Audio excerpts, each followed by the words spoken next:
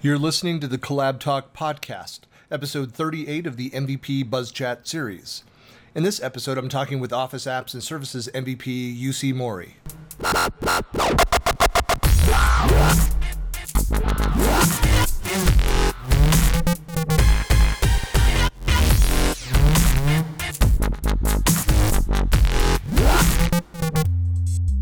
Hey, this is Christian Buckley, and we're doing another MVP Buzz Chat, and I'm here with Jussi Mori. And Jussi, introduce yourself. Yeah, hi Christian. Thanks for having me. So my name is Jussi. I was born in Finland, grew up in Zurich, Switzerland. These are kind of my home bases where I'm based at, mainly working in Switzerland and living on the weekend in Finland. So mainly doing internet projects on the SharePoint modern world. Very interesting time to be in at the moment in the whole shift from the classic world into the modern. So I'm trying to help customers and especially end users to make this shift. So Christian, you know, I'm all about user adoption. Yep. Very interesting topic and very close to my heart. So I think it's a very interesting time and spot to be in when talking about user adoption nowadays. So Jussi and I have his background too. So we've known each other since I think 2010. I'm trying to remember when, because I went out. So we had met online, but in maybe at another SharePoint Saturday somewhere in Europe. But so I came over and spoke at a user group in Helsinki. Correct. And that may have been like 2011-ish. Something around that time. Yeah. Yep. Yeah.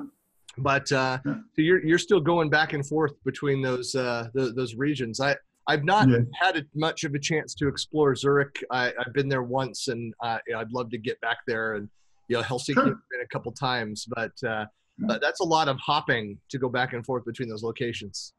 I know. Yeah, I mean, as you know, I'm organizing SharePoint Saturday Helsinki and SharePoint Saturday Zurich, so probably there will be some chance that you could come visit. Well, that's the problem. And of course, I'm organizing SharePoint Saturday Utah and Blockchain Saturday here, and a bunch of other events here locally. And so, as you know, it makes it more difficult to go travel when you're organizing 4 or 5 events per year. Yeah, of course.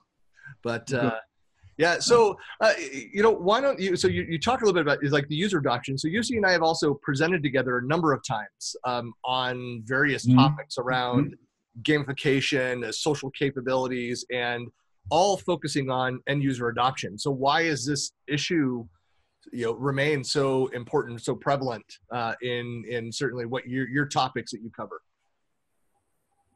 Yeah, I mean, I was a little bit shocked, to be honest, when I heard in Twitter, I don't know who it was tweeting that there was only one user adoption session at the European SharePoint conference now in Copenhagen, and this kind of really shook me again. Said, okay, I need to pick up this topic again next year. I was more talking about citizen developer now this year in the SharePoint Saturdays, but it's such an important topic to address, but there are not many doing it. And I'm always thinking why this is so. I mean, it's so damn important that users can start using this software and the applications and the tools which come out, and especially having the enablement of citizen developers. There will be more and more applications coming. So you need to find other ways to get those users use those new services and processes and so on. So I'm really thinking why this is so persistent, this problem that customers and also fellow consultants don't really address this topic. And I personally made it to my mission to change that together with some others in the industry. Of course, there is Tracy van der Schijf, so she's very vocal around the topic, so it's really very cool. Much so. And then also Louise Fraise, she just got MVP right now and doing the kind of the sketch notes, which is really nice. So there are some people in the community who are also close to that topic, and of course, it wouldn't be community if we not try to help each other to achieve a common goal. And I think this is something what I will focus on more next year. Well, so part of it though, if you think about it, I mean, in a technical community, that we kind of sprang out of. And we both come from the SharePoint background, and so these like SharePoint Saturday events that we're both organizers of, it's it really caters more to, or has historically, to the IT pros and the developers within the space. But I think what has shifted is any technology, any category of technology matures. And so now talking about Office 365, Microsoft 365 in the broader sense, at some point you get to the point where you now have the groundswell of users that are on the platform that aren't IT pros. They're not admins. They're not developers. There may be power users that are in there, but most business users, they just then need to know how to get more out of the platform. So it's now the platform of record. They're ready to go and start using it. And that's where you start to see more of this kind of, this topic become important, even though you still go to these events and they're still largely IT pro and devs talking about, deployment, talking about management, talking about the minutia of extensibility, of integration, about all those topics. Yeah. But mainstream users just want to know, how do I use this stuff that you've built? Exactly. I mean, they don't care if it's Teams, if it's SharePoint, if it's Dynamics, if it's whatever. They just want to get their work done, right? And they want to get it done as fast and as smooth and as easy as possible. So they don't really care what is happening in the background. Having said that, you need to kind of find this fine balance between the technology and the kind of organizational. How do you transport all this new technology and information to the end user? And that is the really hard part. And when you look at the conferences we are organizing, you have usually tech guys speaking to tech guys. And I think that is maybe also one of the reasons why user adoption topics are not so, let's say, common, because you have more these techie people and they don't actually really care so much about the end users. So they really care about more, okay, how can I optimize my PowerShell scripts to automate even more, which is great. Obviously, it's great to know that, but never forget the user. These are the ones who are actually using all your stuff. So you think of even like the history though of Office 365, and I occasionally talk about this, being part of that team back in 2006, and which has been rebranded twice from MMS to BPOS to Office 365, and the focus, the metrics of when you're establishing a platform and trying to sell licenses, it really doesn't matter whether end users are using it when you're trying to sell the software. And so Microsoft was focusing on selling that. What happened is a couple of years went by, they start selling it, it's moving faster and faster, and yet they're seeing that the renewal rates are not there. They're seeing that people are coming back and saying, we never use these features, we never use this product. That's where the user adoption, you really start to feel it as like an OEM, like Microsoft providing the software. Is an organization, you experience the same thing. You spend hundreds of thousands of dollars, could be millions of dollars, depending on the size of your organization, on all this technology. If your end users are not actually using it, it's not just the money that you've spent. It's the, how does that equate into productivity or innovation that is been unrealized? Correct. Yeah, it's like just potential what you don't really tap into. That's one of the big costs you have when you don't focus on user adoption. It's just not only done when you have finished the project and deployed all your solutions and send it out there to the end user. It just starts then, actually, the real project. That's the beginning. And right. This is it's just the old mindset of I don't know, customers or people dealing with technology projects that, okay, once the tech is done, we are fine. We can focus on the next thing. So, as you know, and I know, it just doesn't work like that. That's the problem. I mean, look, I started my career as a project manager in IT and the data warehousing world, and what I realized is that The more you involve end users in the process, the better the solution, the end solution is. Because if you are, if you're creating something in a vacuum without the input of the people that are actually using the technology, then the end result is not going to match their, just across the board, will not match their expectations when it's finally delivered. It has to be this organic process.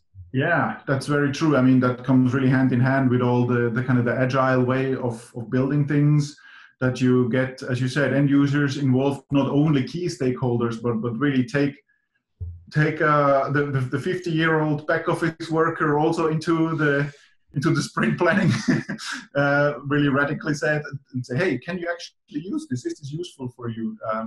If you kind of be more open and more loud about those things, this definitely will help.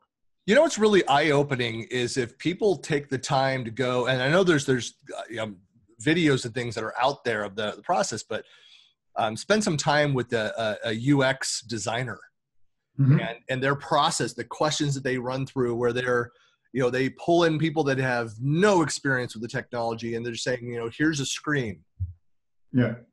Like, walk through this, talk through like why did you click on that versus what did you expect to happen?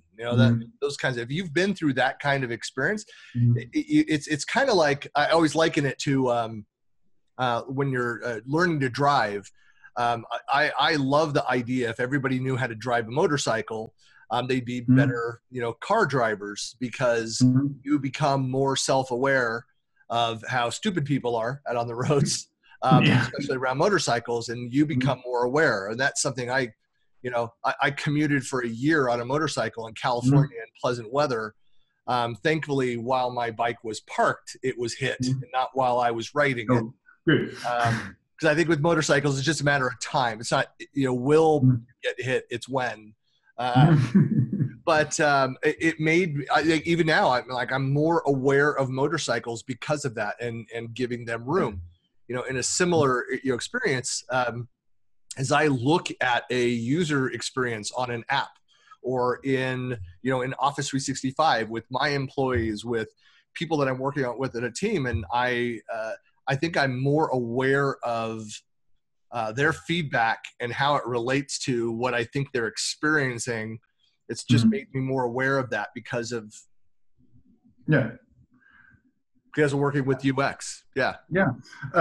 I mean, you bring me just to an interesting point. I mean, maybe you know about our product Habit, end user adoption framework. So Didn't you guys just win some award or something? I think I heard exactly. Yeah. ESPC award, best Office 365 add-in. So pretty cool. But what I did with the tool was that actually I took my mom and sat her in front of the tool and said, hey, can you actually use it? And I just briefly, in 10 seconds, told her what the tool is doing, and then I was just looking what she's doing.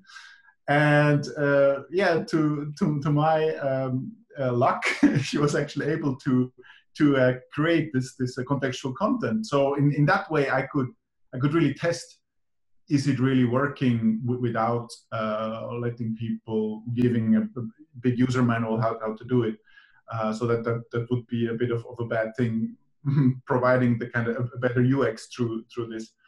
I mean, not having said that, my mom is really not, cannot use a computer, but she's not really tech savvy. So she would be really, let's say, one of those elderly back office workers in an office trying to use this, and she could actually try it and work with the tool. So that was pretty cool. I like also on your website the graphic where you guys have a direct impact on decreasing the number of WTFs that you experience. Exactly. That's a that's a good metric. So as you know, we Finns, we're always straightforward. So let's go WTFs and also less WTFs for your colleagues, because you need to less harass them about how to do this certain type of things, or get some explanation about how to run a process. So obviously this in the end, drives productivity much faster. And so in the couple of minutes we have left, Jussi, if you I don't know if you have advice for organizations that are recognizing that, we have an end user adoption issue. We have whatever your metrics are for that, going in there. I mean, we used to go and do like customer satisfaction surveys on SharePoint usage in an organization and find that we were at like 15, 20% at best of like once a week in the technology. It was really low. So what for an organization that's now looking at that, are there like 3 or 4 things that you recommend for them to go and think about or do? Okay. I mean, first of all, lose the fear of user adoption. Just don't be scared about it. I mean, yes, it is a difficult and painful topic, but it can be also very rewarding and satisfactory when you can see that your things are working out. And also, small changes have a really, really big impact. So it doesn't mean that you need to create, campaigns, marketing campaigns of your SharePoint or Office 365 applications. Lots of small things help. Videos, and there's a lot of cool content around in the community. Also, a picture says more than 1,000 words, so use a lot of infographics. Small short videos are very good. And of course, trying to build a community in the organization around the new platform helps a lot. That you have people evangelizing for your applications or for the new intranet. It is always creates more trust that if a colleague comes to me and say to me, hey, use these new Teams, it's awesome, Then if some external consultant come, hey, you need to use Teams now because you're more productive, I would say, hey, I have worked with Excel and my classic SharePoint for years. Why should I come now with this new stuff? So try to do things, and then also try to think how humans behave, in their everyday life. So for instance, users are very used to use mobile apps. So for instance, if you're running a Teams rollout project, maybe first roll out only the mobile app for a month or so, that they can actually using Teams in the mobile app, and then they get used to the user experience already, and then gradually you roll out the desktop application. So it doesn't just come in a one big bang, just give them chunks one by one, and user adoption is never done in a big bang. It's always a continuous process. So just having said that, me at Experts Insight, I'm actually at the moment coming up with a consulting product for user adoption as a service, so that it's going to be like a product that you can purchase as a customer, and then basically get user adoption as a service over a time period, and not just creating one in a big bang thing. Well, that's interesting, because if you were able to go in and do that and get some guarantees of some adoption, or but even just to have it, the deployment and the onboarding of end users around UX, to have that automated away and have certain metrics and performance metrics, because that's also I think for a lot of people to say, it's like, well, how do I even measure whether I'm successful or not?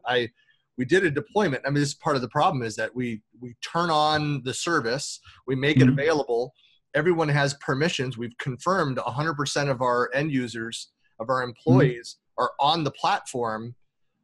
What are the right metrics to even identify whether we have adoption or not? I mean, that's a very real problem. It's a very real problem, and a very good question. I think for every customer, the answer to that is different. It really depends a lot on the culture. I mean, some are really, really only, let's say, number driven. Okay, we need to have so many access per day on a certain site to have a successful user adoption. For another company, it could be that we created this community of evangelists, and they are spreading out the word all by themselves.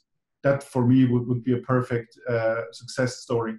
So, it really depends. And as you said, you need to figure out what are your goals and try to find strategies to reach that goal. And user adoption is also a lot about marketing. I mean, you're a marketing professional. I don't need to tell you that, but you need to tell the users in the beginning, okay, what is in it for me? Why do I need to do this? The why, how, what rule from Simon Sinek fits really well into that.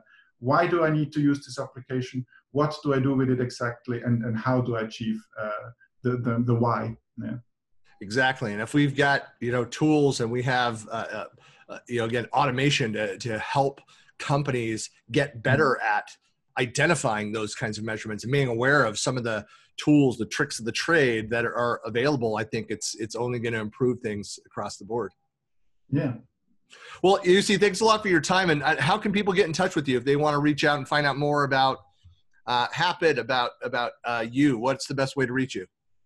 Yeah, so you can, for Happit, you can go to www.happit.com. There you can see some information about our tool. There is even a link to just Happit, so you can actually download a browser extension where you can just use it for yourself for free, just to try it out. You can find me on social media, Twitter at Jussi Mori, and I think also on LinkedIn. You can just search for my name there. And then, of course, also check out expertsinsight.com, a really, really cool bunch of people working all around the productivity stack in Microsoft. So very, very active all over the world, but mostly in Central Europe. Very cool. Well, thanks a lot for your time, and we'll talk to you soon. Okay, thanks, Christian. Bye. Bye.